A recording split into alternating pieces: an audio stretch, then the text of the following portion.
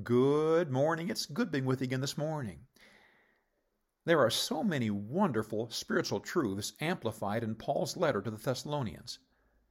That church body was exceptional in both its faith and devotion to Christ. They had been birthed in the midst of much persecution and turmoil, and yet they had grown strong and vibrant in their outreach. The church there had quickly grown to be a source of real strength to the churches in their region. Their testimony of strong faith radiated out from there throughout their regions of Macedonia and Achaia, and well beyond. They had become examples of faith and service to the Lord to all who heard of them.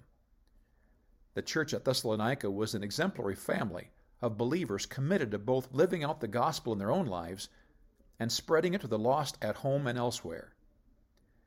They had such a love for Christ, for all he had done for them. They could not restrain their zeal, and all who came within earshot were exposed to the hope for eternity in him. Paul used the blessed church there to drop a wonderful spiritual truth. He wrote in 1 Thessalonians 1:1, Paul and Silvanus and Timotheus, unto the church of the Thessalonians which is in God the Father and in the Lord Jesus Christ, grace be unto you and peace from God our Father and the Lord Jesus Christ. We were told that the church body there was in God the Father and in the Lord Jesus Christ. Not only was it influenced by the Father and the Son, and not only had it received blessings from them, but the church was actually in both of them. We know that when we were saved, we were put in Christ. That position provided for us so many rich spiritual blessings, not the least of which was access to the Father. For Jesus said, I am the way, the truth, and the life. No man cometh unto the Father but by me, in John 14:6. Our text here describes the church corporately or as a body.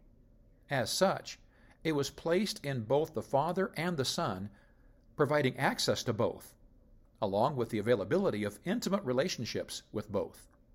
Being in the Father and Son means the church has moved from being influenced by them to being somehow part of the very nature of them. As believers in Christ are given his nature, eventually to be conformed completely into his image, so the church will eventually be perfected to glorify him as his beautiful, spotless, righteous bride. Becoming part of his church has so many more implications than just providing a place to attend services. We, as part of his church, are now jointly in Christ and his Father, never to be separated. Along with the other believers in the church, we have entered into a position of great blessing, great opportunity, and great responsibility.